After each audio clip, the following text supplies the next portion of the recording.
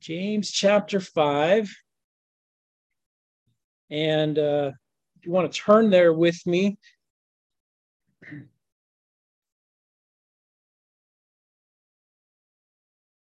want to dive into this morning.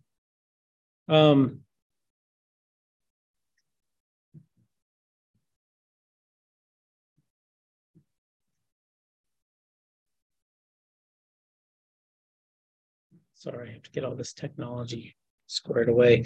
Okay, James chapter 5. Now, in James chapter 5, toward the end of this chapter, James sort of begins to wind down, and he leaves us with some final exhortations. Now, the word exhort means to strongly encourage or urge to action. So this is what's happening. This is what James is doing. And he closes his epistle with these exhortations. Now, these are, in some respects, they're familiar because the context flows all the way from James chapter 1, verse 1 through this book. And so we have this great cohesiveness throughout the book of James that, if I'm honest, was somewhat unexpected to me as I read through it. And you look at commentaries and those kinds of things, but here it is nonetheless. And as James comes to the conclusion, he's in some respects restating points that have already been made. So if there's any repetition, Thane said, well, this morning the horse is dead. We're going to do our best not to beat that horse, but to build upon those truths with principles from Scripture that we can glean from them. And I don't think it's going to be too repetitive. If it is, just apologizing in advance. I'll just remind you that this is written to believers.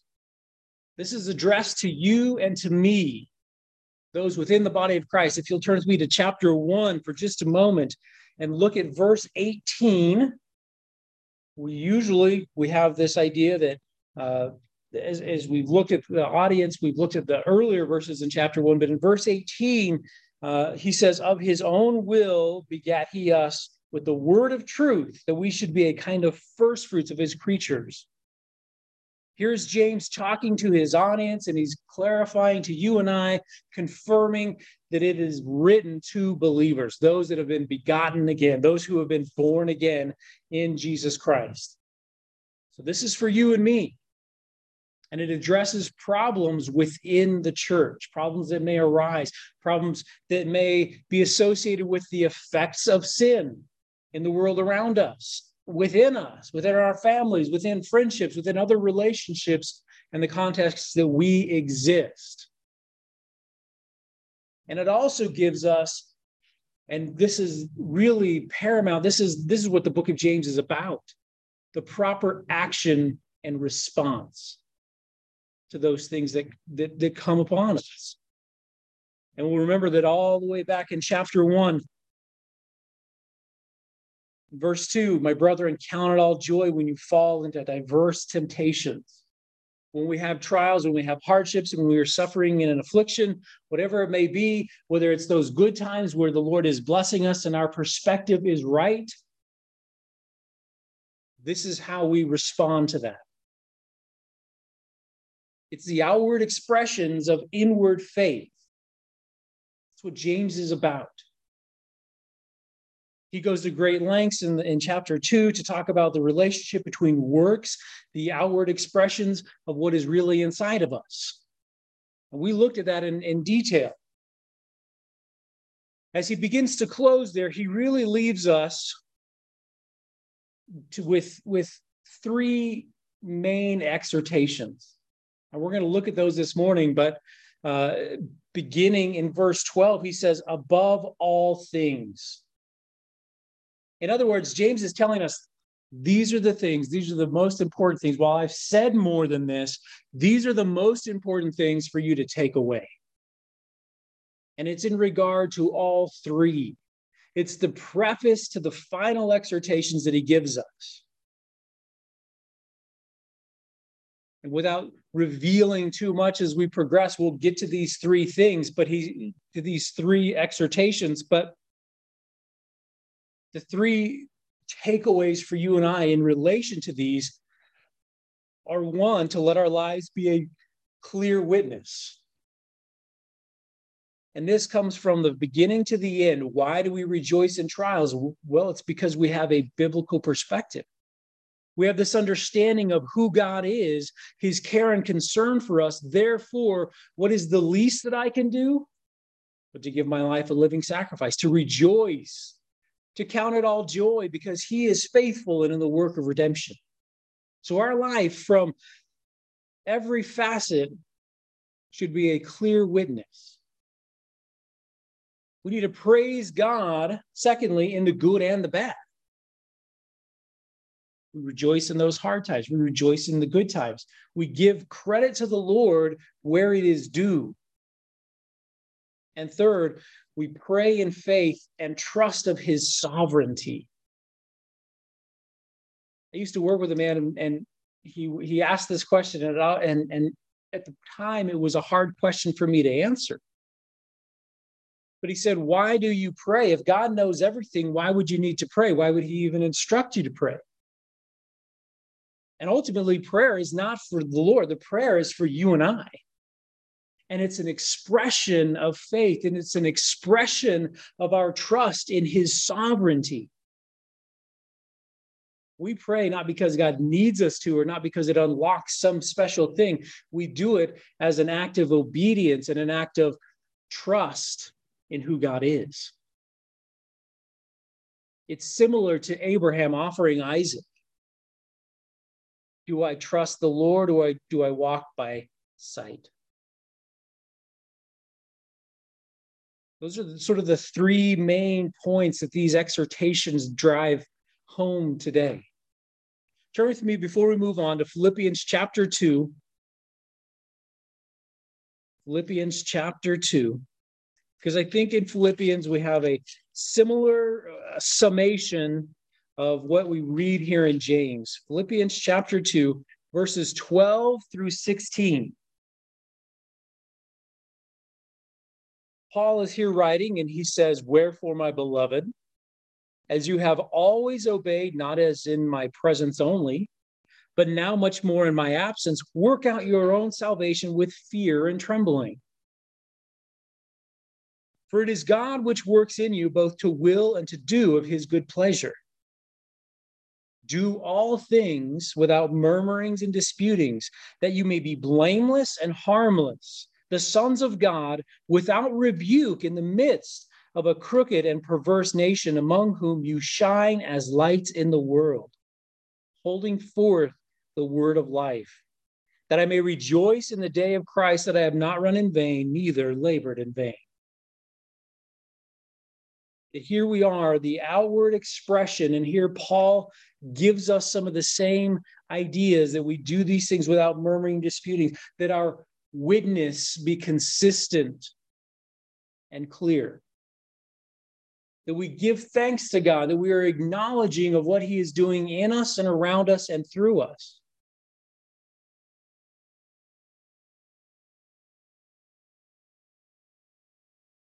All right, let's dive in here. Verse 12 in James chapter 5. "But above all things, my brethren, swear not, neither by heaven, neither by the earth, neither by any other oath, but let your yea be yea and your nay, nay, lest you fall into condemnation." As much as it's easy to talk about this being simply about swearing an oath of any kind, or something like that, and it definitely applies, this is a much more general thing that James is talking about. And ultimately, he's talking about integrity, the quality of being honest, the quality of being moral. It's the state of being whole or undivided. Right? That's where we're at here. So when we're talking about letting our yes be yes and our no be no, we're talking about every facet of our life, not just those things that we would say, but the things that we would do. Consistency, clearness. That clearness is clarity in our witness. James chapter 1, verses 6 through 8, just to get some of that contextual flow. He says, in regard to lacking wisdom and asking God for it. But let him ask in faith, nothing wavering. For he that wavers is like a wave of the sea, driven with the wind and tossed.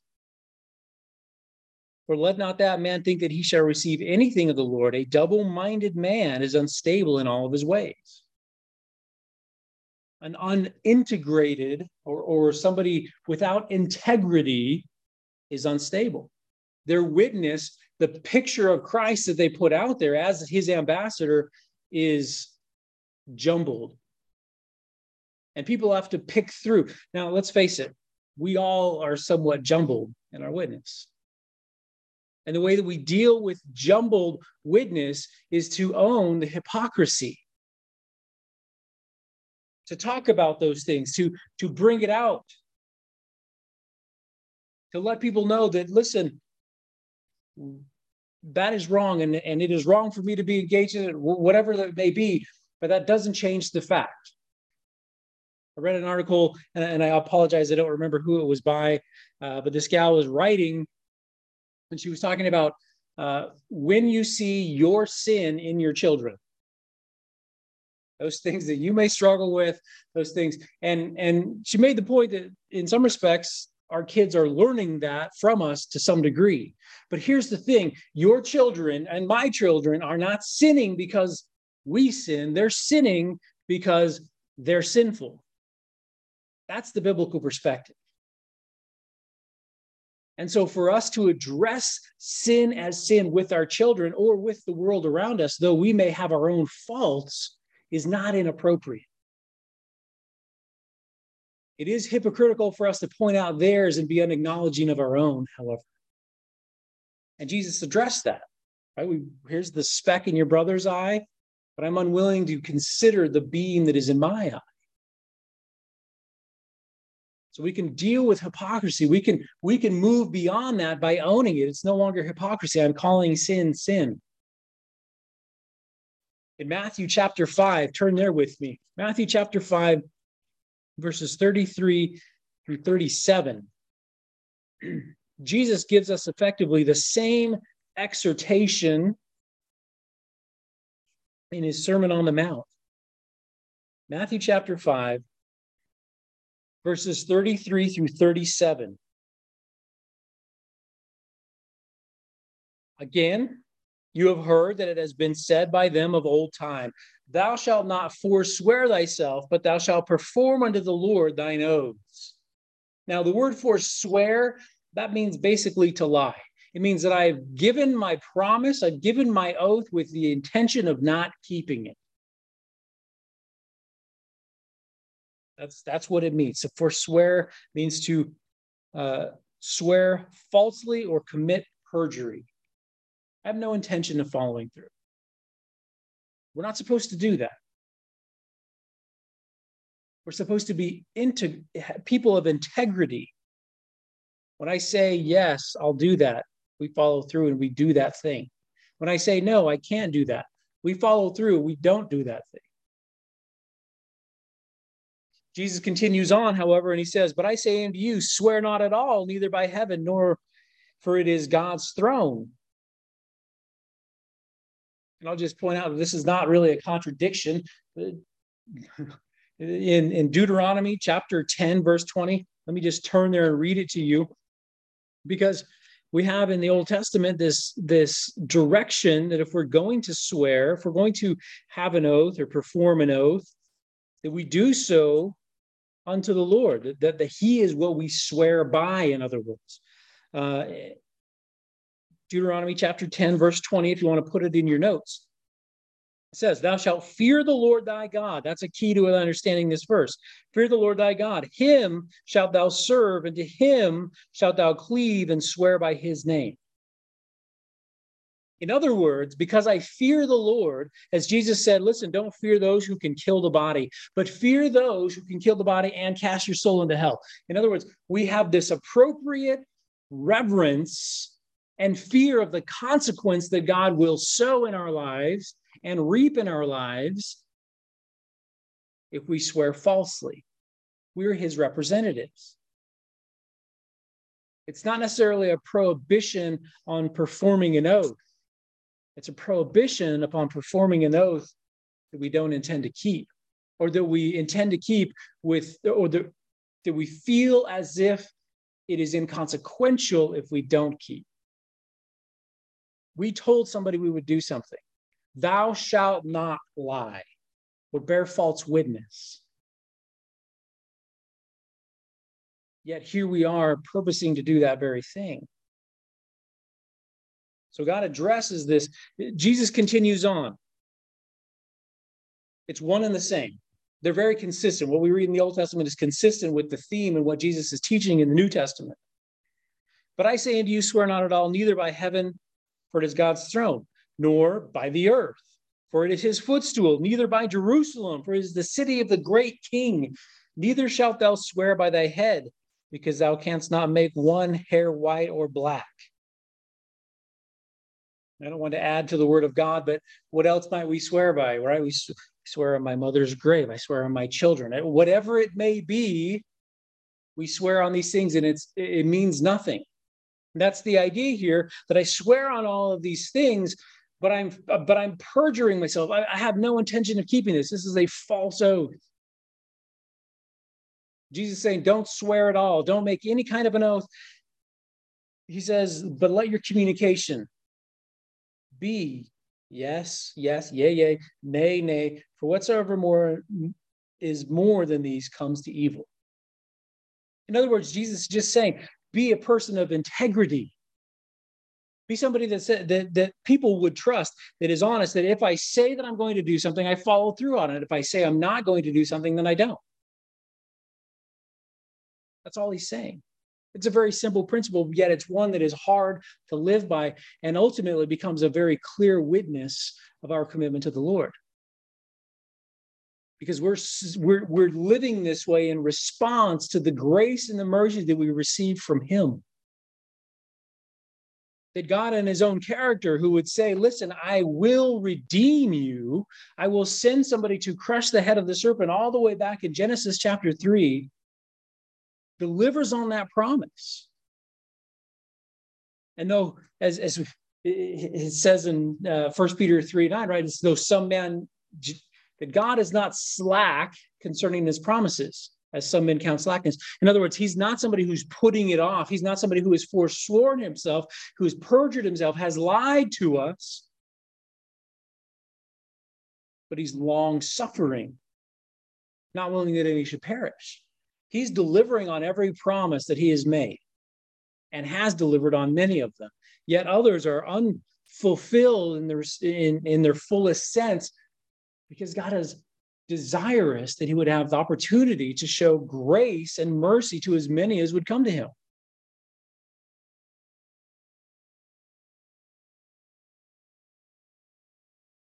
He says, let your yes be yes and your no, no, lest you fall into condemnation. The word condemnation in James chapter 5, verse 12, doesn't have anything to do with judging or condemning somebody, being down on them for what they're done. It's the Greek word hypokrisis, which sounds a lot like hypocrisy, because that's what it means. Saying one thing and doing another. Being divided in our intention and in our heart. Right? We're supposed to be people of integrity. A clear witness. Not unstable, but clearly standing in God's camp, representing him to the world around us. In what we say, in what we do, and how we conduct ourselves. Not just in the words that we speak. He phrases it in the words that we speak in that regard, because that's an easy trap for us to fall into. You remember in James chapter 3, verse 1 and 2, my brethren, be not many masters, knowing that we shall receive the greater condemnation. For in many things we offend all. If any man offend not in word, the same as a perfect man, and also able to bridle the whole body. And he goes on to give a huge description of the words that we speak and how easy it is to fall into that trap. But it isn't just the things that we say. We're to be people of integrity in all matters. And if that means that we have to confess things to avoid and to remove, to deal with hypocrisy, then it means confession. It means clarifying our witness, calling sin, sin, owning what is ours. That's honoring to the Lord, and ultimately it's to his glory. He continues on in verse 13. Is any among you afflicted? Let him pray. Is any merry? Let him sing songs. Now, the word affliction here, it means enduring hardship, which is consistent with what we've read in this chapter, right? We've looked at those who are being oppressed, who are being taken advantage of. If you are enduring affliction, if you are one of those who is being encouraged in the very beginning of James chapter 1 to count it joy when you are in diverse temptations, when you are suffering hardship, the exhortation to you and I is to pray. The exhortation is to pray. Turn with me to 2 Chronicles chapter 33. 2 Chronicles chapter 33. Now, as we get here, we have King Manasseh. 99.9% of the time, and 0.9999 repeating, Manasseh is not going to be somebody that we look to for any kind of example of what we should be doing, because he was one of the bad kings. If we look at the first few verses here, Manasseh in 2 Chronicles 33, he was 12 years old when he began to reign, and he reigned 5 years in Jerusalem. But he did that which was evil in the sight of the Lord, like unto the abominations of the heathen, whom the Lord had cast out before the children of Israel. And he was a bad dude. He worshiped pagan idols. He even sacrificed his children to those idols. He was bad. And even more than all of that, he led the nation of Israel. He led his kingdom in the same idolatry. It was his idolatry that ultimately was the result of Jeremiah's proclamation of God that this judgment is coming. It was the result of what Manasseh, had done. And scripture specifically states that. God tells Jeremiah, tell the people, this is what it is. This is why. And so ultimately we find that Judah and the inhabitants of Jerusalem, he caused them to err, it says in verse 9, and the Lord sends the Assyrians to judge them. They're his instrument of judgment there. And ultimately they're captured. And Manasseh is captured. Beginning in verse 10, and the Lord spake to Manasseh and to his people, but they would not hearken. Wherefore the Lord brought upon the captains of the host of the king of Assyria, which took Manasseh among the thorns and bound him with fetters and carried him to Babylon. And when he was in affliction, he besought the Lord his God and humbled himself greatly before the God of his fathers. Here he is. God is using the Assyrians as a means of correction. And Manasseh got the memo. In his affliction, now I'm not saying, we're going to address this later, I'm not saying that just because you're having hardships, God is judging you. That is not necessarily a true statement. Could be. And here in this case it is. But the point is he's in affliction. And his response to that affliction was correct. He besought the Lord. He prayed to God. There was nothing that he could do to alleviate himself from. He had been captured. He was in bonds. He was stuck. And ultimately, he could walk by sight, throw his hands in the air. He could try to negotiate his way out, or whatever other means kings may come to try and alleviate the affliction that they find when they've been captured by enemies. Or he could walk by faith. And for one time in his life, Manasseh decided, I'm going to walk by faith. I'm going to trust in the God of my father, Hezekiah, who was a godly king, and he humbled himself greatly before the God of his fathers. And he prayed unto him in verse 13, and he was entreated of him. He was heard by God, and he heard his supplication and brought him again to Jerusalem into his kingdom. Then Manasseh knew that the Lord, he was God. God delivers him.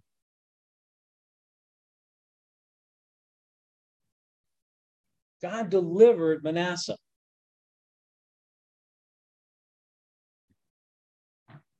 Now, after this, he was built a wall without the city of David on the west side of Gihon in the valley, even to the entering at the fish gate, encompassed about Ophel, and raised it up a very great height, and put captains of war in all the fenced cities of Jerusalem. So he fortifies the defenses of the king of Jerusalem.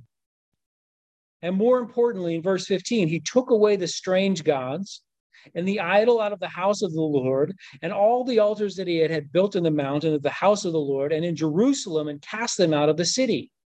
And he repaired the altar of the Lord and sacrificed thereon peace offerings and thank offerings, and commanded Judah to serve the Lord God of Israel. Manasseh comes full circle. Now, this is at the end of his life. And ultimately, Judah does not respond in kind. It takes it takes time to fall into idolatry. It takes time to come back out of that idolatry. But he sort of gets the ball rolling is the best that he can. And he makes the command that we have to worship God. We're going to get rid of all these idols. Everything that I've set up, even in the temple, we're going to remove that. We're going to get rid of it. And we're going to worship the God of heaven, the God of our fathers, and him only. In his affliction, he besought the Lord. He sought God in prayer, and God heard him, and God delivered him. And then there was a proper response to that. Because of what God has done for us, what is the least that we could do for him? Well, we can commit ourselves to it. We can lay our lives as a living sacrifice. So here's Manasseh, this terrible guy, and God hears his prayer. And I chose this example because I could make this one simple point. If God would hear Manasseh, how much more would he hear you or I, his children? How much more would we be able to trust God to deliver us from that affliction, to give us grace in the midst of it, if he would be willing to grant it to Manasseh? This man who had led his people to a path of idolatry and rejection of him, who had polluted and profaned the temple, who had offered his children to pagan idols. How much more you and me, his people, than someone like that? We have this assurance. We have this hope. We pray in hardships.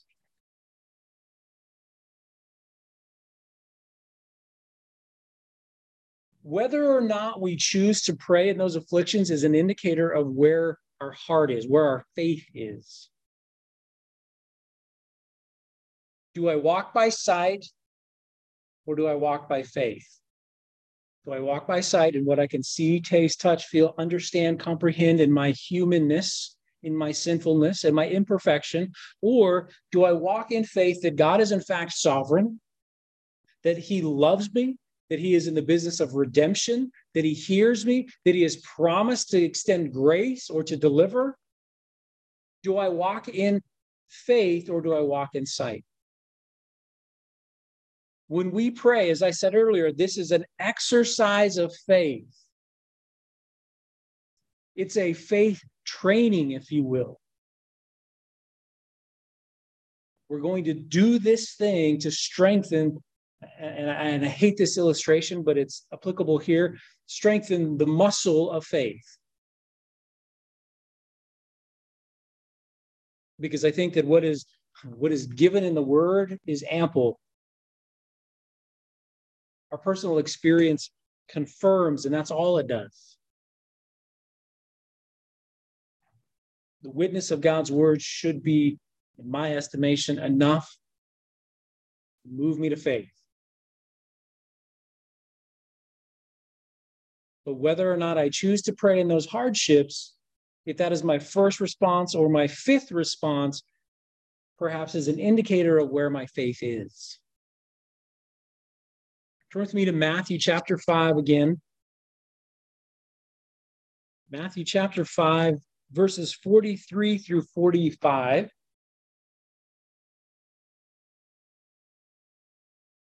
Jesus says, "You have heard that it has been said, 'Thou shalt love thy neighbor and hate thine enemy.' But I say unto you, love your enemies, bless them that curse you, do good to them that hate you, and pray for them which despitefully use you and persecute you."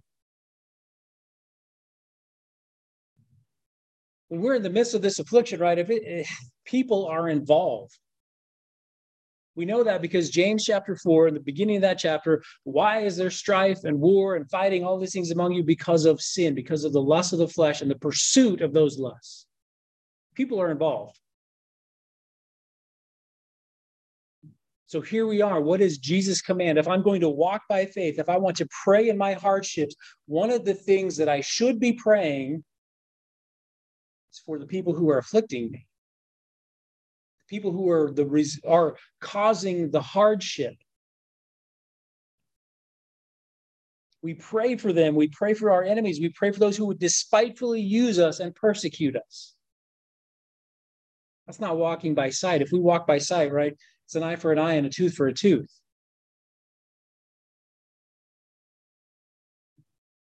He goes on in verse 45, that you may be the children of your Father, which is in heaven, for he makes his sun to rise on the evil and on the good, and sends rain on the just and on the unjust. Now, this isn't a conditional statement saying that if we don't do this, we're not the children of God. What it's saying is that you will be known as the children of God, that you will be clarified. It's this clear witness that we're trying to establish here. My integrity, I claim the name of Christ, and so therefore this is how I would operate. We're going to pray for those who would cause us the hardship.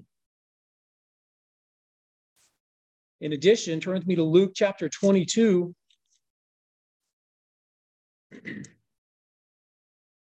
Luke 22, I want to look at a few verses here. We could look at all of them in between, but for sake of time, we're going to start in verse 40.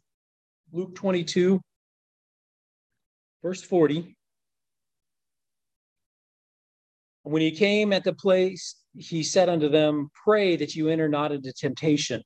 So here is Jesus, and he's going to pray in the Garden of Gethsemane, and he takes Peter, James, and John with him. And as he is nearing his destination, he tells them, listen, you guys wait here and pray.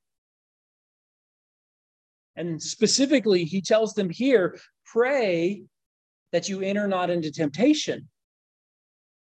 As we are exercising faith, we don't lose faith. Does that make sense? If we and so using that example of a muscle, again, I'm not a big fan, but it works here. If you take a bodybuilder who is big and bulky and has huge muscles, and they don't exercise those muscles, pretty soon they're not going to have big muscles anymore. There's this ongoing process. I saw a meme, and it said, they said exercise to get in shape. They didn't say keep exercising to stay in shape, but the guy's just crying, you know, I mean, because this is not my life. This is what I got to do all the time.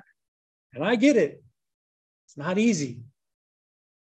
But Jesus exhorts his disciples, Peter, James, and John, continue in prayer that you don't fall into temptation. Preserve yourself from that by continuing to exercise trust, by continuing in prayer.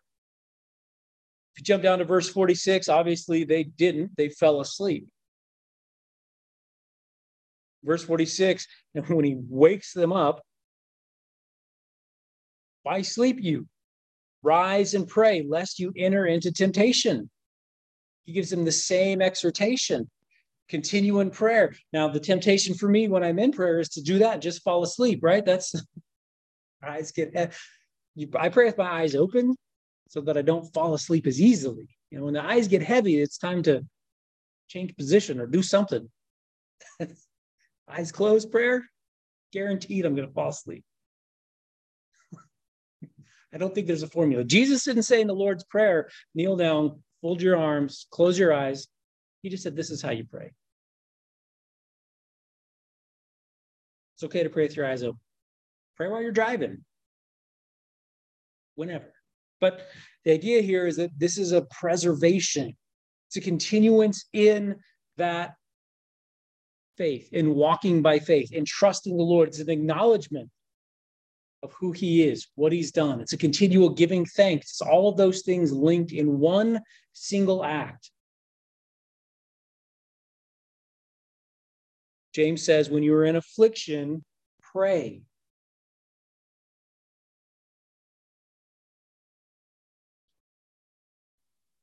He also says, if you're merry, let him sing psalms. And the word psalms there simply means praise to the Lord. When we praise God, when we're giving thanks for the things that he's done, even for the hardships that we may find ourselves in, which is what we find at the very beginning of James chapter 1. And all that tells me is that this merriness is not dependent on the circumstance. That we can be happy, we can be joyful, we can be filled with this merriness, no matter what the circumstances that surrounds us. Whether we're in affliction or whether we're out of affliction, whether everything is going well or whether everything's in the ditch. And whether we would choose to praise God for those things is an indicator of where our faith is. Do I have a biblical perspective? Do I look at things through the lens of what Scripture has clearly taught? Or do I look through the lens of, this is what I can see and taste and touch and feel? Turn with me to Colossians chapter 3. Colossians chapter 3.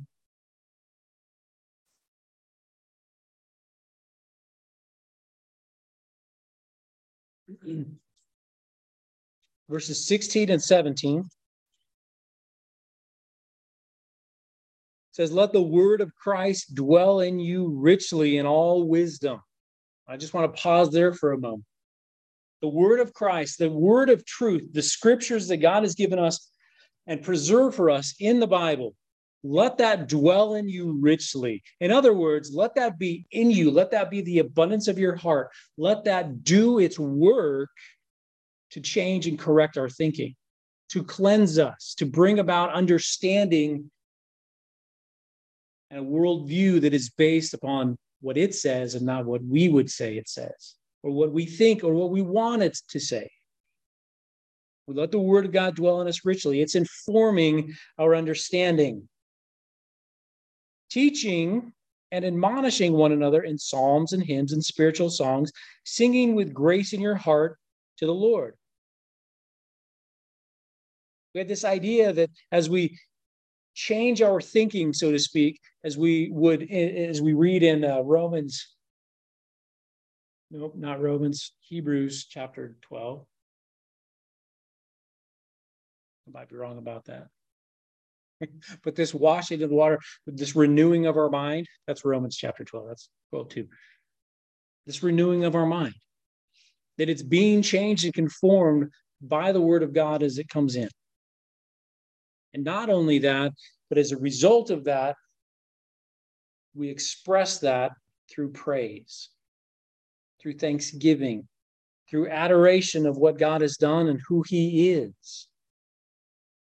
And let me just remind you that in John chapter 1, we have this immediate and permanent connection between the Word of God that dwells in us and Jesus Christ being the Word. In the beginning was the Word, and the Word was with God, and the Word was God. Right? We have the certainty that is where this is coming from, that this is what is being discussed, that God in us, Jesus Christ,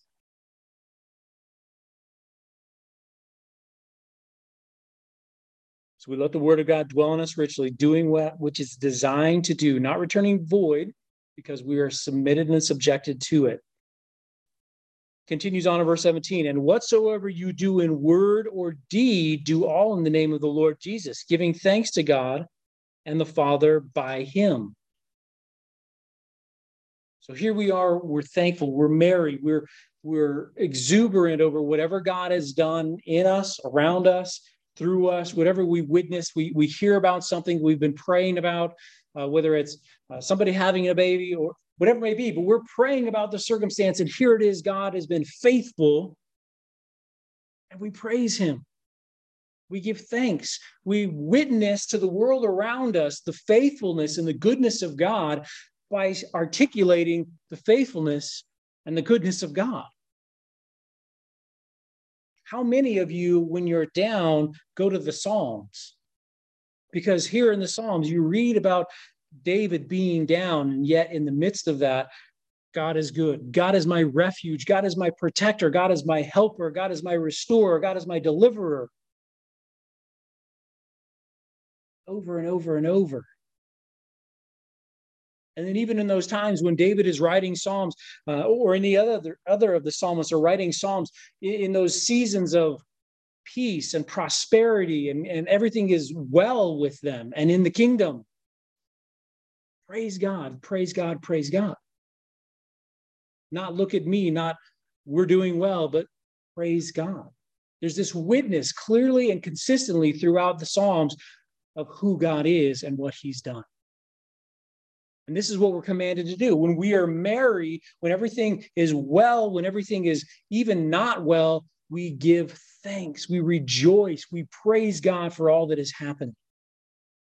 Turn with me to 2 Chronicles chapter 16.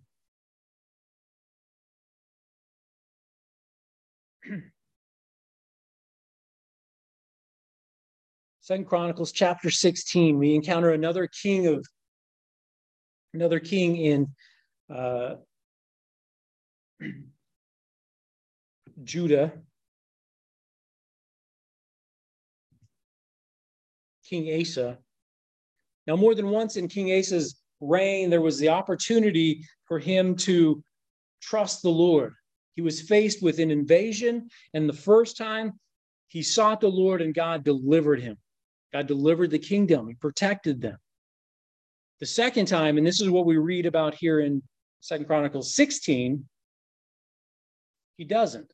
He walks by sight. Well, this is what kings do. We make leagues and pacts with other nations so that when our common enemy comes and attacks either one of us, we'll both respond. We'll be able to defend ourselves. We put trust in something besides the living God. And God sends to him Hanani, the prophet, the seer, to correct his heart. Let's begin here in verse 7. And at that time, Hanani the seer came to Asa, king of Judah, and said unto him, because thou hast relied on the king of Syria and not relied on the Lord thy God, therefore is the host of the king of Syria escaped out of thine hand. For you chose to walk by sight and not by faith. You chose to trust in something other than the living God. Were not the Ethiopians and the Lubims, and this is reference to the first time when God did deliver them, when Asa did seek the Lord, were not these a huge host with very many chariots and horsemen, yet because thou didst rely on the Lord, he delivered them into thine hand. And then we have this, and this is what I want you to take away this morning, whether it's good, bad, where here we are, we're praising the Lord. It says, for the eyes of the Lord run to and fro throughout the whole earth to show himself strong in the behalf of those whose heart is perfect toward him. And he rebukes him. You've done foolishly, Asa. Is our heart perfect? Is our heart undivided? In other words, have we talked about this last week, right? That we've made preparation that whenever anything hits, I'm going to choose to trust the Lord. I've identified the exits. We've done all that so that when it comes, and Jesus even instructed us, I tell you this so that when it comes, you're not offended, you're not stumbled.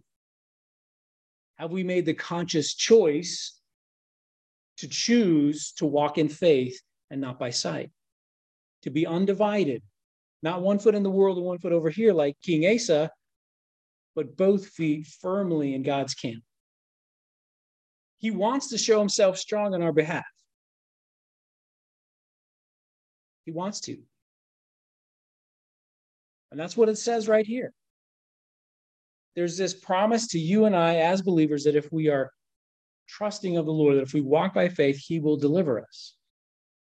Now, we've talked about deliverance in the past. That does not necessarily mean that everything's going to go our way, that we'll never have flat tires, that we're never going to hit a deer running down the road, that we're never, it doesn't mean that the water heater's never going to fail. It might not even mean that we'll be delivered out of the circumstance that we're in. But what it does mean and what it assures us is that even in the midst of that hardship, even in the midst of that good time, whatever it may be, God extends to us grace to represent him appropriately in the midst of it. That if I marry, I would sing praise. I would tell people what God is doing, how faithful he is. That if there's hardship and affliction, that I would choose to walk by faith. I'm going to pray for those who would afflict me. I'm even going to share the gospel with them. It reminds me of Richard Wurmbrand and his story. Here they are, these communist Russia, and they're cracking down. And he takes the opportunity, sneaks into the camps of the soldiers and shares the gospel with them with contraband books. Here's the Bible, and I put it in another cover so that I didn't get caught, so that I could bring it to you. And he ends up in prison. And in the midst of that prison, he sings praise to the Lord for what he's done, because he knows that people are being saved. And here I am. In the midst of this, in this hardship, in this affliction, obviously this is where God would have me. This is where I can do the most good for his name. He is sovereign.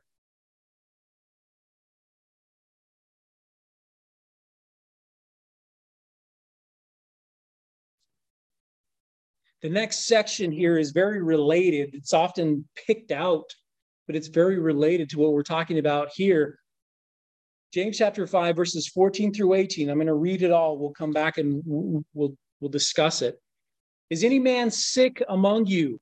Let him call for the elders of the church and let them pray over him, anointing him with oil in the name of the Lord. And the prayer of faith shall save the sick, and the Lord shall raise him up. And if he have committed sins, they shall be forgiven him. Confess your faults one to another and pray one for another that you may be healed. The effectual, fervent prayer of a righteous man availeth much. Elias, or Elijah, was a man subject to like passions as we are. And he prayed earnestly that it might not rain. And it rained not on the earth by the space of 3 years and 6 months. And he prayed again, and heaven gave rain, and the earth brought forth her fruit.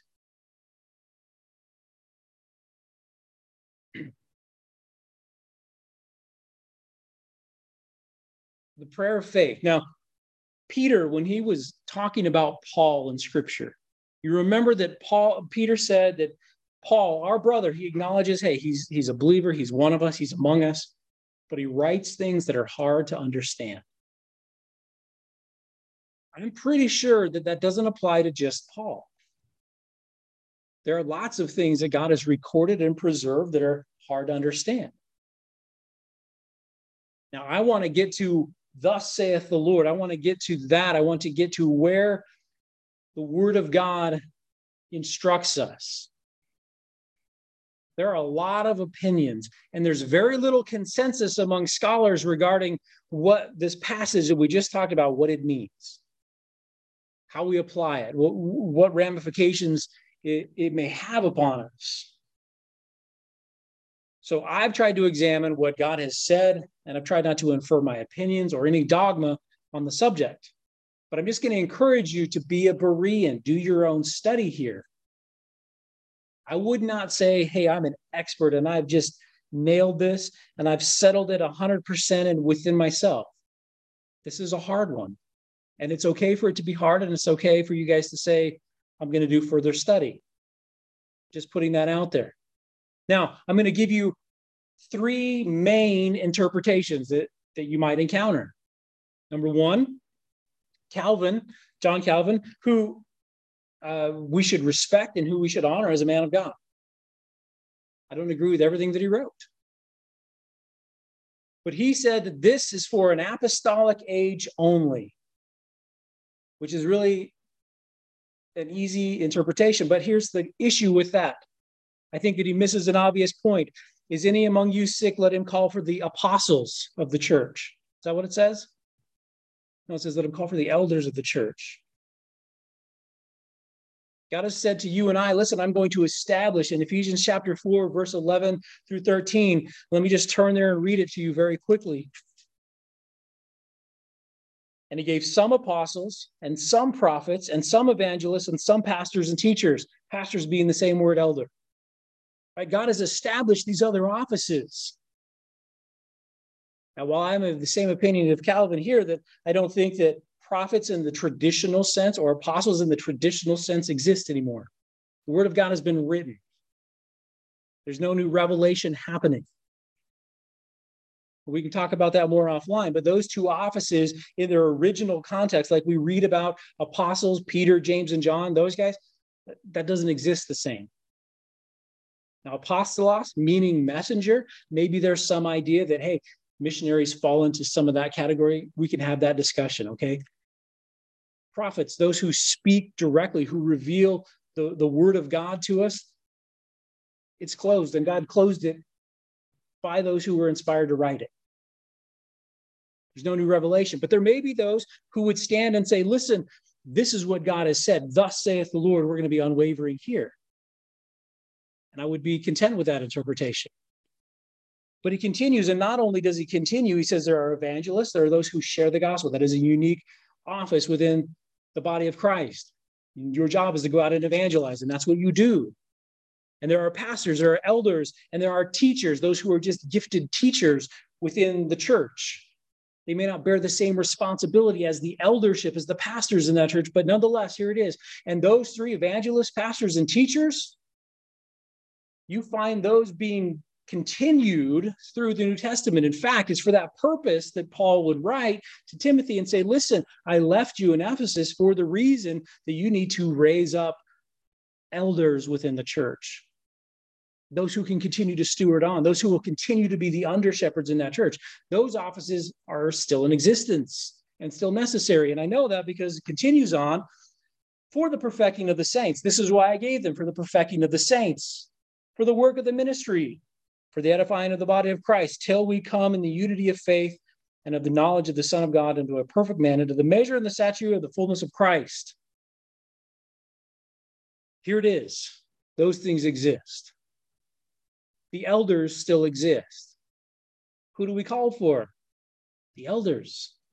Seems like this is something that is applicable today. I think Calvin missed something. And I'm not the only one that thinks Calvin. I mean, if it was just me and John Calvin, you know, be careful. John Calvin is a pillar, okay? But there's something here, call for the elders. That's a specific command. I don't think it's for just the apostolic age. Now, you have this prosperity or liberal doctrine, kind of the name it and claim it, right? That here we can just, and they're the ones that will cherry pick this out of its context. The problem here is that it removes God from his sovereign throne and it enshrines man in that place. It may not be God's will that a person is healed. That may not be the case. This isn't a formula. This isn't some prescriptive thing where if you do A plus B equals C, that's not what this is. You call for the elders, they anoint you with oil, you pray, you will be healed. It's not a guarantee.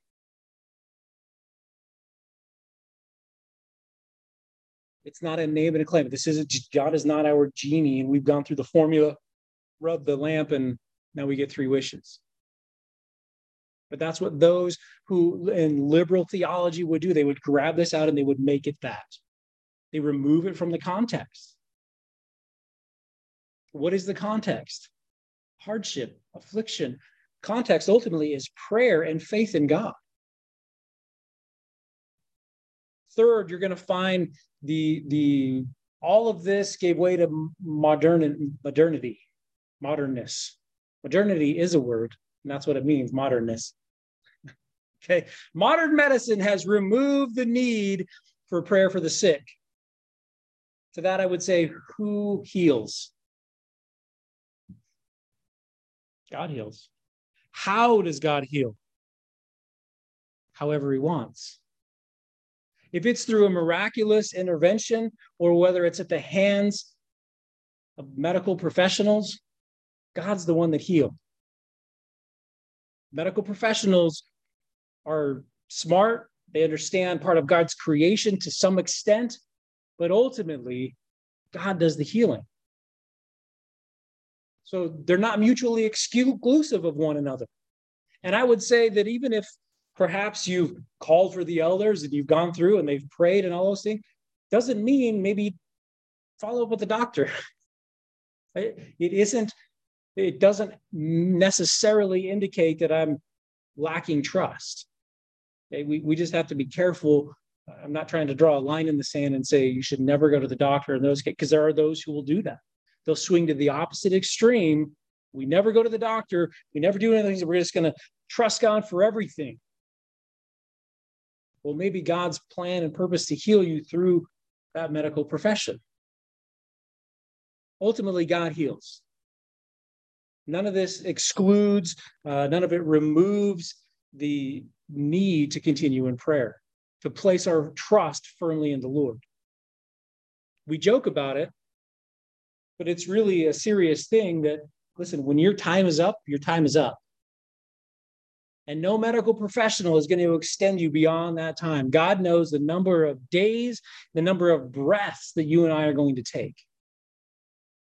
When your time is up, your time is up. When your time is not up, your time is not up. Which is not an indication that we should go out and live recklessly or carelessly. We're not Superman because it's not my day today. But we trust the Lord. He is sovereign. So those are the three main interpretations that you find. Those are the three main. Just throwing that out there for your benefit as you continue to study. Now, I want to identify the participants, who is engaged in this process, because I think it helps bring some clarity. Again, the context is important. Prayer. We're in the midst of praying because we're in affliction. Could sickness be affliction? Well, absolutely, it could be. And what do we do in affliction? We trust God. We ask him for his intervention. We pray for grace. When everything's going well, what do? We sing psalms. We praise the Lord. When we're having hardship, just like Paul and Silas in prison, what were they doing in the middle of the night? Praising God. So when we're sick, it's another example of exactly what he's talking about. Are you afflicted? Are you merry? Are you sick? What do? You trust the Lord. You pray to him. It's another example. But we have these participants that are involved here. And number one, I want to point out the church. Is any among you? Is any among you in the church? And I bring that up because here we are. You should be engaged in some congregation somewhere where there's leadership in such a way that you could call for the elders. Now, I'm the first to say that whether I like it or not, that's the way God has structured things. I like things kind of loose and flowy. It's not how God has structured the church. And he gets to make the rules. He is sovereign. He's God, and I'm not. And so even if I don't like it, that's the way it's going to be. And he tells us we should be engaged in a church, so much so that there's a structure of leadership as he has appointed it, that there are elders in place. Right? Is there any among you? Let him call for the elders. The church is engaged. In Acts chapter 9, here's Paul, who's still at this point being called Saul, but he's gone to Damascus. And while he's there, obviously he's engaged with everyone. And this is when they actually have to sneak him over the wall at night because they're trying to kill him. They find out, hey, this Saul, who was our chief persecutor, he's turncoat now. He's on the other team. So we're going to kill him. And they sneak Paul out. And Paul, in Acts chapter 9, verse 26, this is what it says.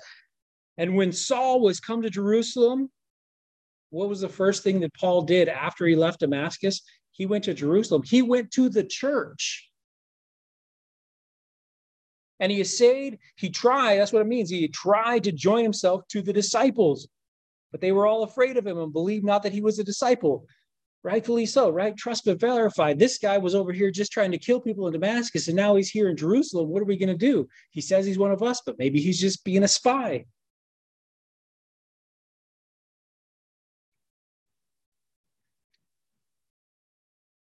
But Barnabas took him and brought him to the apostles and declared unto them how he had seen the Lord in the way, and how he had spoken to him, and how he had preached boldly at Damascus in the name of Jesus. Barnabas brings him to the apostles and says, listen, guys, here is the fruit that's on the tree. You and I were haters and persecutors of God before we came to Christ, just like Saul was.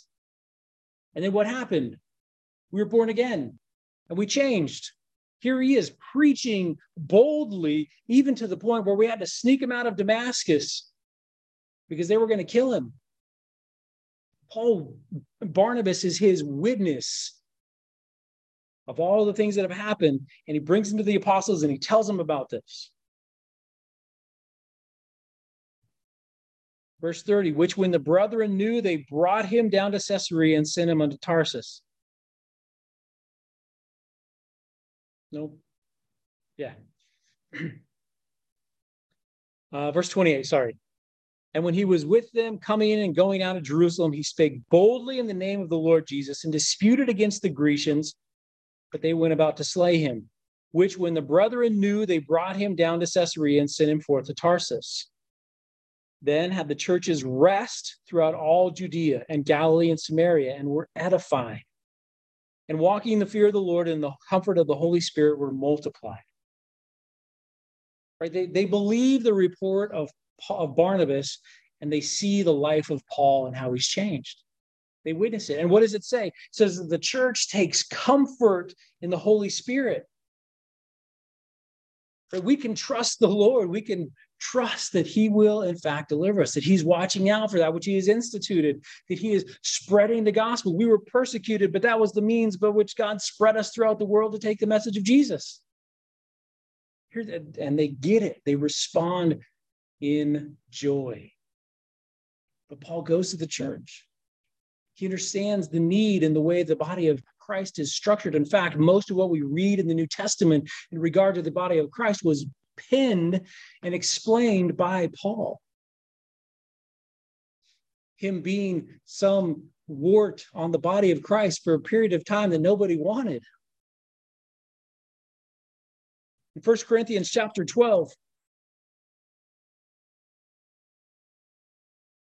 1 Corinthians chapter 12 is one of the key places where we read what Paul wrote in regard to the body. I want to read a fairly long passage here, and I'm just going to read it. I'm not really going to make comment because it speaks for itself. Paul uses the illustration of the body of Christ, and he talks about how it's all needful and appropriate and sovereignly placed there by God. Let's read 1 Corinthians 12, verse 12 through 27. For as the body is one and has many members, and all the members of one body, being many, are one body, so also is Christ. In other words, your physical body is an example of the body of Christ. That's what he said. For by one Spirit we are all baptized into one body, whether we be Jews or Gentiles, whether we be bond or free, and have been all made to drink into one Spirit. For the body is not one member, but many. If the foot says, because I am not the hand, I am not of the body, is it therefore not of the body?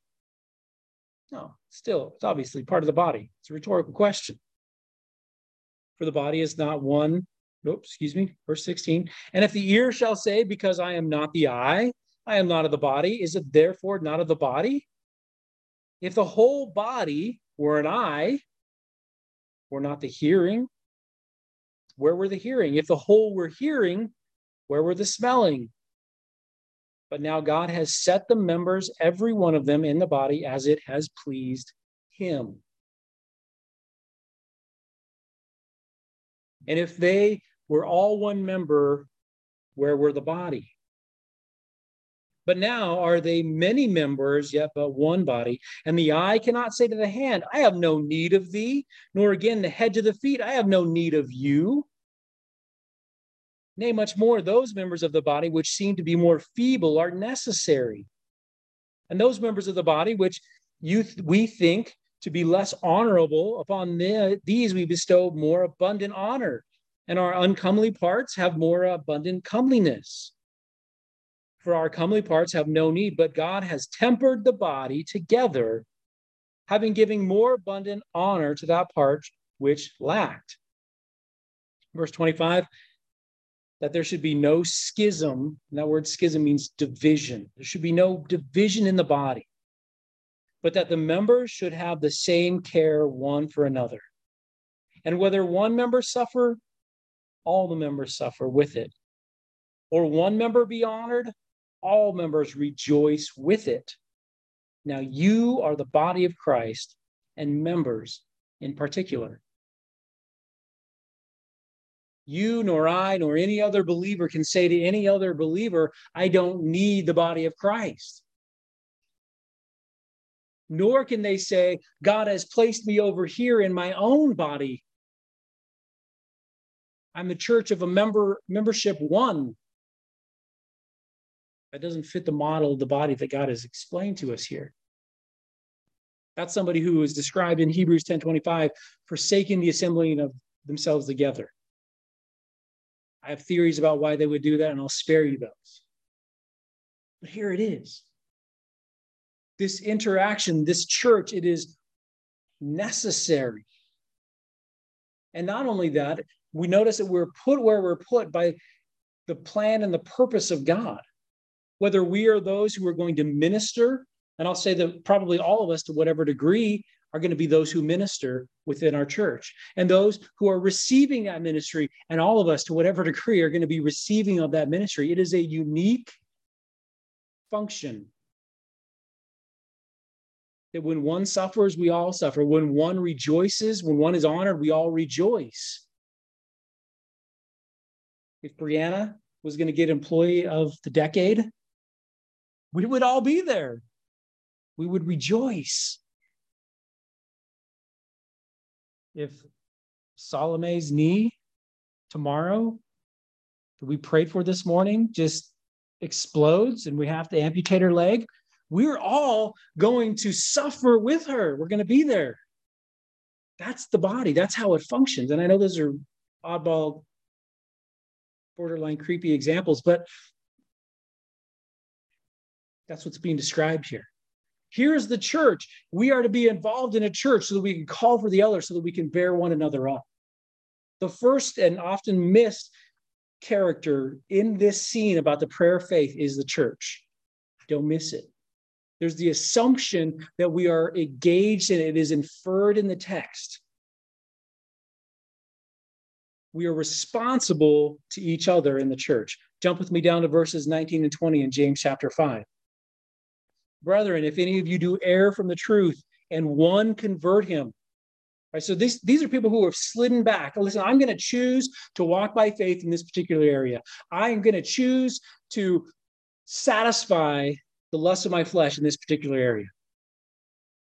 If one of you do err and falls from the truth, errs from the truth, turns from it, and one convert him, you bring him back to right thinking about that thing. Let him know that he which converts the sinner from the error of his way shall save his soul from death and shall hide a multitude of sins.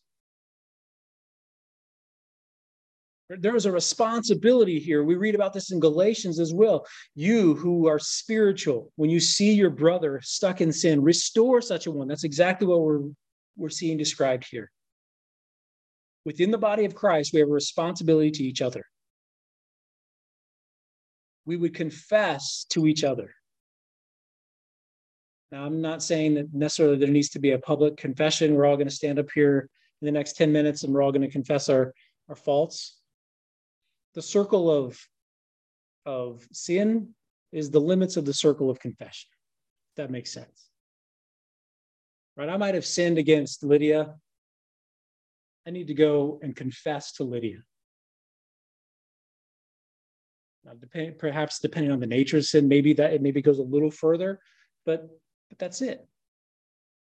We're going to confess one to another. And when we're talking about confession here, in this sense, and in this context, this is this coming together where we get to bear one another's burdens.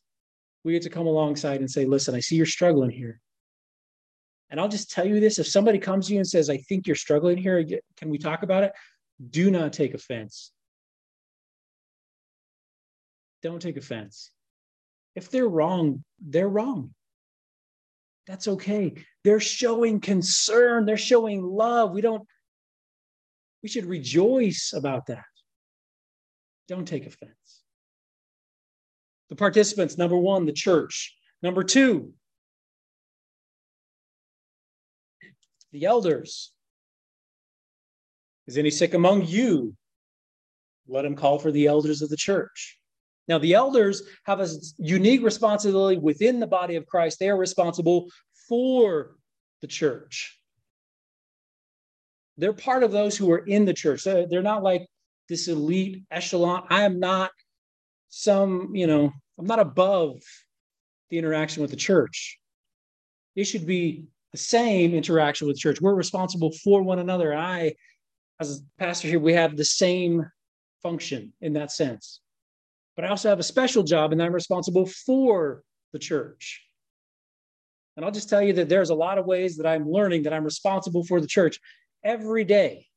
So when I blow it and you want to talk to me about it, let's talk about it. I'm happy to have that discussion because I want to honor the Lord in what we're doing here and every facet of it. Okay. Hebrews chapter 13. Let's just look there. And I don't go here to these passages to put you under my thumb. And that'll make more sense as we progress here through Hebrews 13. All I'm saying is that there is this responsibility amongst the elders for what's happening there. Hebrews chapter 13, I'm going to begin in verse 7, then we're going to jump down. It says, remember them which have the rule over you, who have spoken unto you the word of God, whose faith follow, considering the end of their conversation. Now, that's one exhortation. Those that God has established, those who he has placed in those roles of eldership. And I'll just tell you, if you're a man here today, I mean, you're in recruitment mode and you don't even know it. Okay. Okay. Everyone, because I believe that there should be more than one elder. And I'll just tell you, when we started planning this church, had such high and great intentions, and I did a lot of things wrong. And that's one of the chief things that I feel that I made a mistake in. But two wrongs don't make a right. We're not just going to put somebody in a role of eldership that doesn't meet the biblical qualifications. So I apologize for that. But here we are. Everyone is a candidate. Men, you're candidates. Just watching, taking notes. I know it's high pressure. It's okay. But those who have the rule over you, God establishes them. It's a special role. They speak under the word of God, which one of the things that you're supposed to be able to do is to be able to teach, capable to share the word of God and instruct in it, whose faith follow. There should be an example of faith in those people, which is one of the things that we see in the list of qualifications in Timothy, 1 Timothy, and in Titus. Considering the end of their conversation, right? What is their life? What is the fruit of their life? I'll just tell you, probably nobody's going to have perfect fruit. We all know this.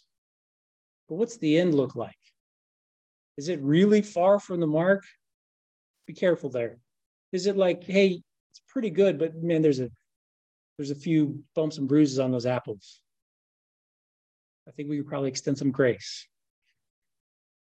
Jump with me down to verse 17. He says again, obey them which have the rule over you and submit yourselves, for they watch for your souls as they that must give account, that they may do it with joy and not with grief, for that is unprofitable for you. Pray for us, for we trust we have a good conscience in all things, willingly to live honestly. So we're going to obey those who have the rule over us. We're going to submit ourselves to them within the bounds given in Scripture. Right? If you have to get permission from your pastor to go on vacation, that's onerous. That is outside of the scope of their responsibility before the Lord. You should probably leave that church. If you're going to go on vacation, great. Let us know, because we might be concerned that there's something wrong. You're probably going to you should get phone calls. If you just leave on vacation, nobody knows, I would hope. If you don't, that's, extend grace. But here it is, right? We're going to submit to them within the bounds of what God has told us in Scripture, right? They have a responsibility to keep and to preserve the church. They're going to execute, they have a mechanism of discipline within the church. And so we submit ourselves to that mechanism of discipline. What happens today?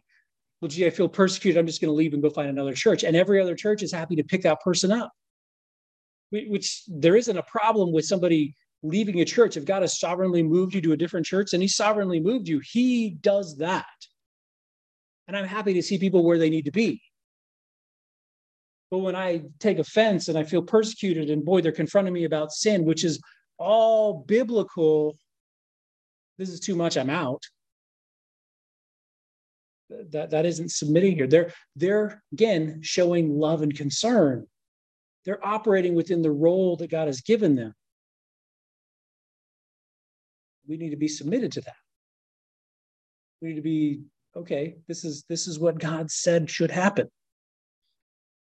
And we do this. Why? Because they must watch for your souls. They have a responsibility for the church.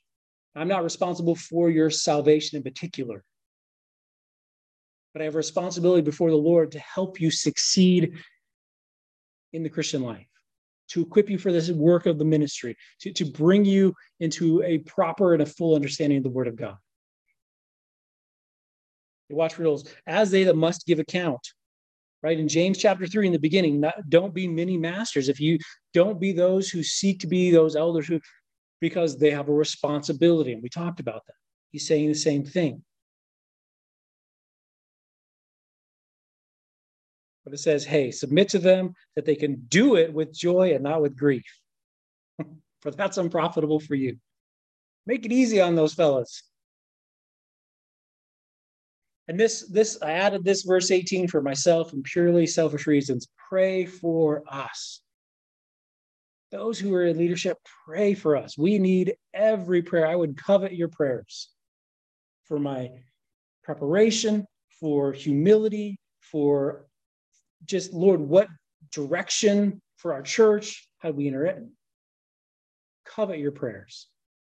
Probably 100 other things that I haven't even thought of that I didn't know I needed prayer in. If you're praying for me, I appreciate it. Thank you. Pray for us. Okay. The second player in all of this, second participant, is the eldership. We have the church, we have the elders. Thought this was about sick people. Where are they? Well, they're next. Okay. The third participant, the third character here is the sick, that person that is weak. Now, the word sick here, it means without strength. That's what it means. More often than not in Scripture, it's in a context of physical infirmity. However, it's not exclusively used that way in Scripture. It can also be a physical weakness. Physical weakness. It can be a mental weakness, and it can be a spiritual weakness. It could be any of the three. Either here I am, whatever it may be, with mental impairment, or I'm struggling spiritually. That's another opportunity.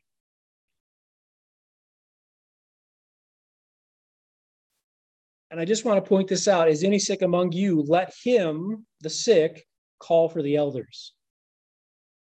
If it's a physical ailment, I may be able to look and see that, hey, I see you're limping today. You look terrible. What, are you sick? Right? Physically, we can observe, we can see. We may not see the others, the mental or the emotional sickness, the spiritual weakness. We may not see that as evidently. We as people are very good at concealing some of those things. right? We're going to have to operate in some trust here with one another within the body of Christ, and trust in the Lord that this is what he has said to do. Like I said, it's not a strict formula, but that person, the person who is struggling with the weakness, calls for the elders. Somebody asked, and you'll probably encounter this if you continue to be a Berean of this particular topic, whose faith is doing the healing here? You know, who, because here's the thing, right? You've got the active faith of the person to call for the elders. You have their faith engaged. Then you have the faith of the elders who trust the Lord that, hey, they've put me here. They've called me. We're going to do the things that God has said to do in this particular circumstance. And I'm convinced that all of it, ultimately, as we get down to it, it isn't their faith anyway. It's the Lord that is doing the healing. But it's the faith of everyone engaged that is sort of the catalyst, if I can just phrase it that way. Probably not 100% theologically correct, but it kicks things off, right? They call for the elders. Now, there's two things that are kind of inferred in this, but don't be dogmatic about it because it could happen anywhere. But right, there's a private venue. They call this isn't something that is happening at the church necessarily, though I suppose it could, and I don't know that it would be unruly or out of order, but it doesn't seem to be inferred in the text. It's not a spectacle. And I bring that up because there are those who will take this and they fall into certain theological camps and they'll grab it out and they'll make this thing a spectacle. They're going to ask you for money at the end. All right. Hey, let's heal this guy. Well, he'll run around and do it. It's a spectacle. Whether it's legitimate or fake, I don't know. Suspect that it's probably less than legitimate, but there it is. It's not a spectacle. Secondly, and I just want to point this out, and I've talked about it again, the elders pray and they anoint with oil, but it's not a formulaic ritual. The Catholic Church has made this a ritual. I mean, here's the thing. And they practice it in such a way that it's a faith in the ritual and not a faith in God, which is what this is all about. Trust in the Lord. So it's not about that. It isn't about the ritual. It isn't about the formula. If I show up and, oh, geez, I forgot some oil. Listen, it doesn't even say what kind of oil it is. Whatever you got in the house, go get it. Vegetable oil, out of that. Okay. You got some, get the motor oil, the machine oil, melt down some butter, whatever. I don't think that it matters that much. It's not a formula. It's not a ritual, but oil is involved. And I think there are reasons that oil is involved that I haven't fully explored, and so I'm just going to spare you that. But as far as I can tell, it's not the ritual. It's the faith. It's the trust in the Lord. Next, obviously, God is involved. Okay? God is involved. Anoint your hand with oil in the name of the Lord. So we're doing this in the name of God. And the prayer of faith shall save the sick, and the Lord shall raise him up. The Lord shall raise him up. Ultimately, in the end, God is the one who is doing the healing. The word raise up, it means to arouse or to stir up. That's what it means. And we find it in a few other places. And I want to look at these other places because when God heals somebody, when he does something, it's absolute. It's not a word, but it's uncounterfeitable. You can't fake it. There is a certainty in the healing, but it's always the Lord that does it. Turn with me to Matthew chapter 10. Just an example. There's lots and lots of places where this word raised up, that's translated raised up, is used. And so I want to look at a few examples because it helps give us this idea of certainty. Matthew chapter 10, verse 8. Heal the sick. As Jesus is setting out his guys, he says, heal the sick, cleanse the lepers, raise the dead. That's the same word. Raise the dead. Cast out devils, freely you've received, freely give. Right? When Peter would raise people from the dead, that's exactly what was happening. He's stirring them up. He's raising the dead. Now, you and I both know there's no way that you nor I are raising the dead. They're laying there. They're dead. There's nothing that we can do about it. Yet Jesus is sending his disciples out with that very specific task. This is one of the things that I want you to accomplish on this little mission trip you're about to go on. It's undisputable. It's something that you can't counterfeit. This will be a witness and a testimony to the world around you of the veracity of who I am. Specific context, but it gives us an understanding of the word and its absolute certainty. Turn with me to John chapter 21. John chapter 21.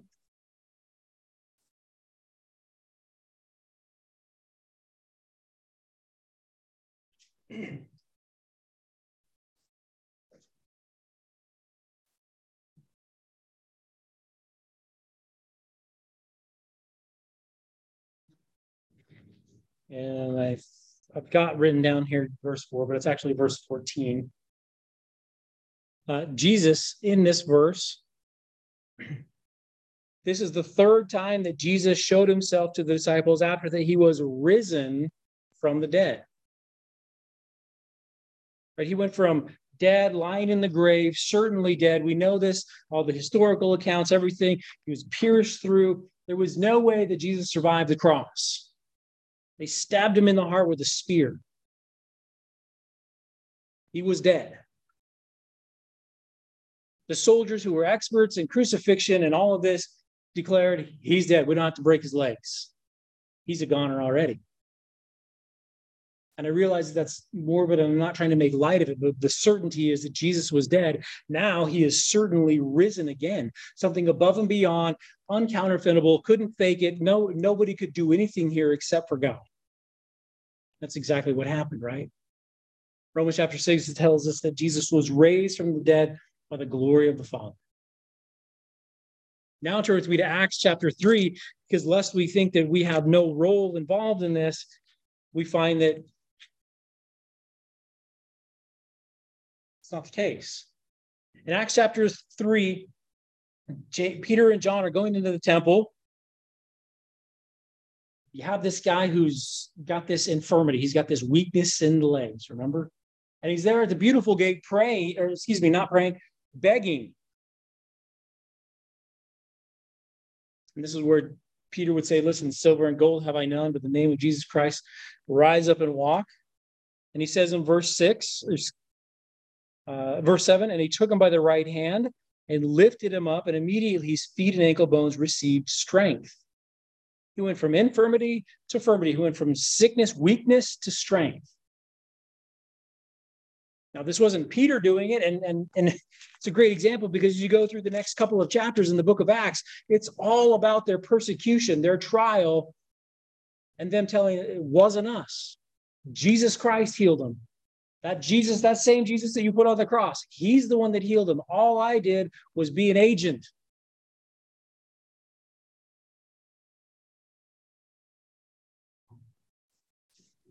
The prayer of faith, this trust in God, it's the catalyst of the will of God. And I struggle in phrasing that. It's not, don't misunderstand. It isn't just because I trust and we've gone through the formula and now all of a sudden these things are going to happen. That's not what it's about. But it starts with me trusting, with the person who's ill, trusting that, yeah, you know what, God could. And so I'm going to trust that God could. This is what he said in his word. And I'm going to exercise trust. I'm going to call for the elders because I trust God. And those elders are going to come because we trust God. We're going to do these things that God has said to do in these instances. And if it's God's will, he'll heal. And I say that because I don't think that it's a formula. It's not a ritual. It isn't a guarantee.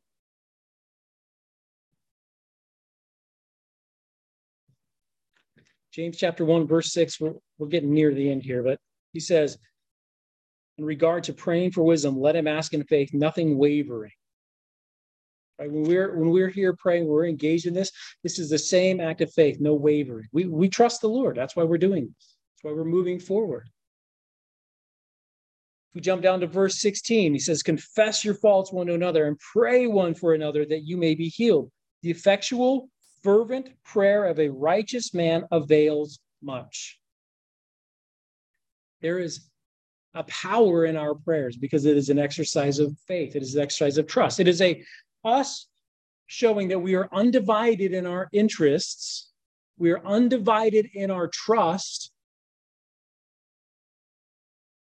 creating, for lack of better terms, creating the opportunity for God to show himself strong on our behalf. God, in accordance with his will, heals or does not heal, whatever his will may be. He is sovereign. It reminds me of Johnny Erickson Tata, who says that, and I don't remember when she said it or the context surrounding it, but she makes the statement that she had this accident and God has chosen not to heal her because she can bring him more glory in the state she is in than she could in the state she was before. I mean, here she is paraplegic, and she says, this is God's sovereign will for me. And I'm content and happy and rejoicing to be here because this is where I can bring him the most glory. It isn't a guarantee, but Elijah is our example here. He prayed as God directed, and it didn't rain. It was a judgment on the nation of Israel. It was a witness of God's power, it was a witness of God's existence, of his desire to reconcile with the nation of Israel. And then after Mount Carmel and the whole showdown with the prophets of Baal there, God tells him to pray again for rain. And he goes and he prays, and it says that he goes and he prays 7 times. And on the 7th time, there's this cloud in the sky, the size of a man's hand. And Elijah's like, listen, we got to get down off here because it's coming. I never thought it was going to rain when I saw a cloud the size of my hand in the sky. I'm like, where'd that one cloud come from? It's not a symbol. We look at it, we see, here's rain coming, and it's black and dark, and, you can't even really see the ground because it's already raining over there. We're walking by sight. But Elijah was walking by faith. Listen, this is it. This is more than enough. And he ran down in front of the chariot, and before they even get there, it's pouring rain. And he did so as God directed. And in the end, God was made known. His will was accomplished, and it was initiated, quote unquote, for lack of better terms, by the prayers of Elijah, by his faith in what God had said. In the same way that the prayer of faith, this exercise of faith, trust in the Lord, will spur on, if it's God's will, healing in somebody's life.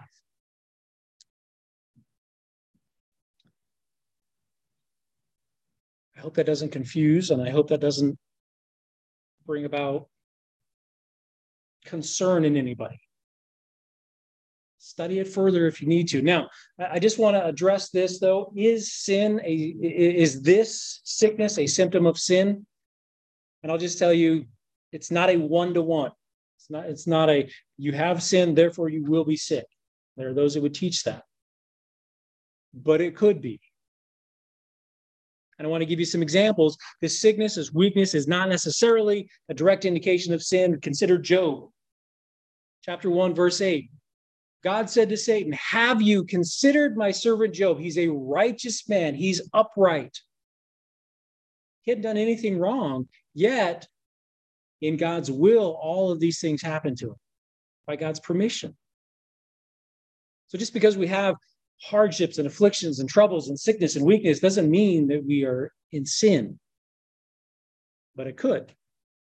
It's possible. It could be that is the mechanism of correction that our loving God is using. So just evaluate. In John chapter 11, verse 4, this is about Lazarus. Jesus has just received the news that Lazarus, his friend, is sick in Bethany. And ultimately he delays himself. But he says this in verse 4. When Jesus heard that, he said, this sickness is not unto death, but for the glory of God, that the Son of God might be glorified thereby. In other words, Lazarus was allowed by God to be sick and even die so that the Son of God, so that Jesus might be made known. And that reminds me, like I said, of Joni Eareckson Tada, who in the midst of her affliction, her weakness, her sickness, she says, this is so that God could be made known. And that's an act of faith in and of itself. That's a trust in the sovereignty of God. That's a trust in who he is. Now, I don't have anything else to say. I want to close up the book of James. This is the end. And as we conclude James, one of the most practical, and I'm convinced this is one of the most challenging books in Scripture. Because what it does is it removes the mystical facets from the things of God. And it plants them firmly in our lives. Right? It's not just talking about it, it's doing it. It's not being a hearer of the word only, but a doer of the word.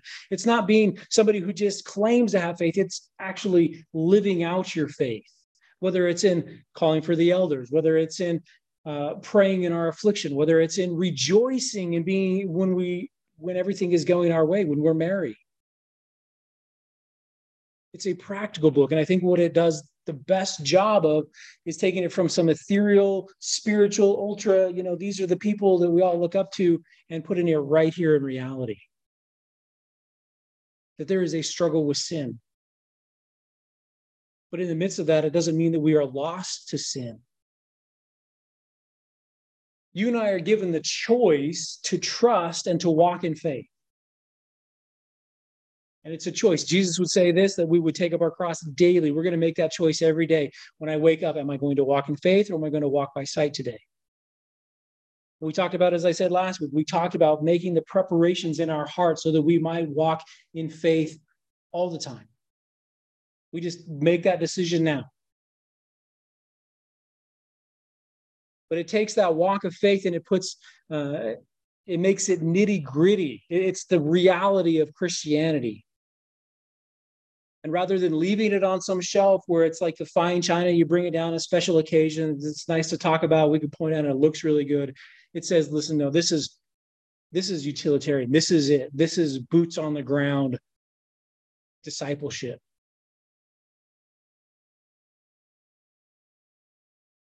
I can't look at it from afar. We can't. We're responsible for the word of God and what it says to you and I. And James makes that clear. We have to take it down. We have to come to grips with how it demands that you and I should live. And that's a hard thing. It's a hard thing to be confronted with because we realize our failure, but the book addresses our failure. And more than that, it addresses the grace and the mercy and the love of God in our lives. It's for his glory that we would walk in obedience. Let's pray. God, we thank you and we praise you for the book of James. I thank you, Lord, for the challenge that it presents us. And God, I pray that any misrepresentation would be corrected by your Spirit. Lord, that we would walk away from the book of James with a clarity and an understanding. Lord, that we have some responsibility in our discipleship. And I thank you for that, Lord. It's for your glory and it's for your honor. And it, Lord, is surely our privilege to be your servants. We thank you and we praise you. Lord, I pray that as we have opportunity to worship now, as we sing praise and adoration to who you are and for what you've done, Lord, may it be spurred on by our correct understanding of your truth. May it be spurred on by your Holy Spirit moving within us to convict, to encourage, to instruct us. We praise you and we thank you, Lord, that you are for us and not against us, that you have never forsaken us. We praise you. And we give thanks now. We ask these things in Jesus' name. Amen.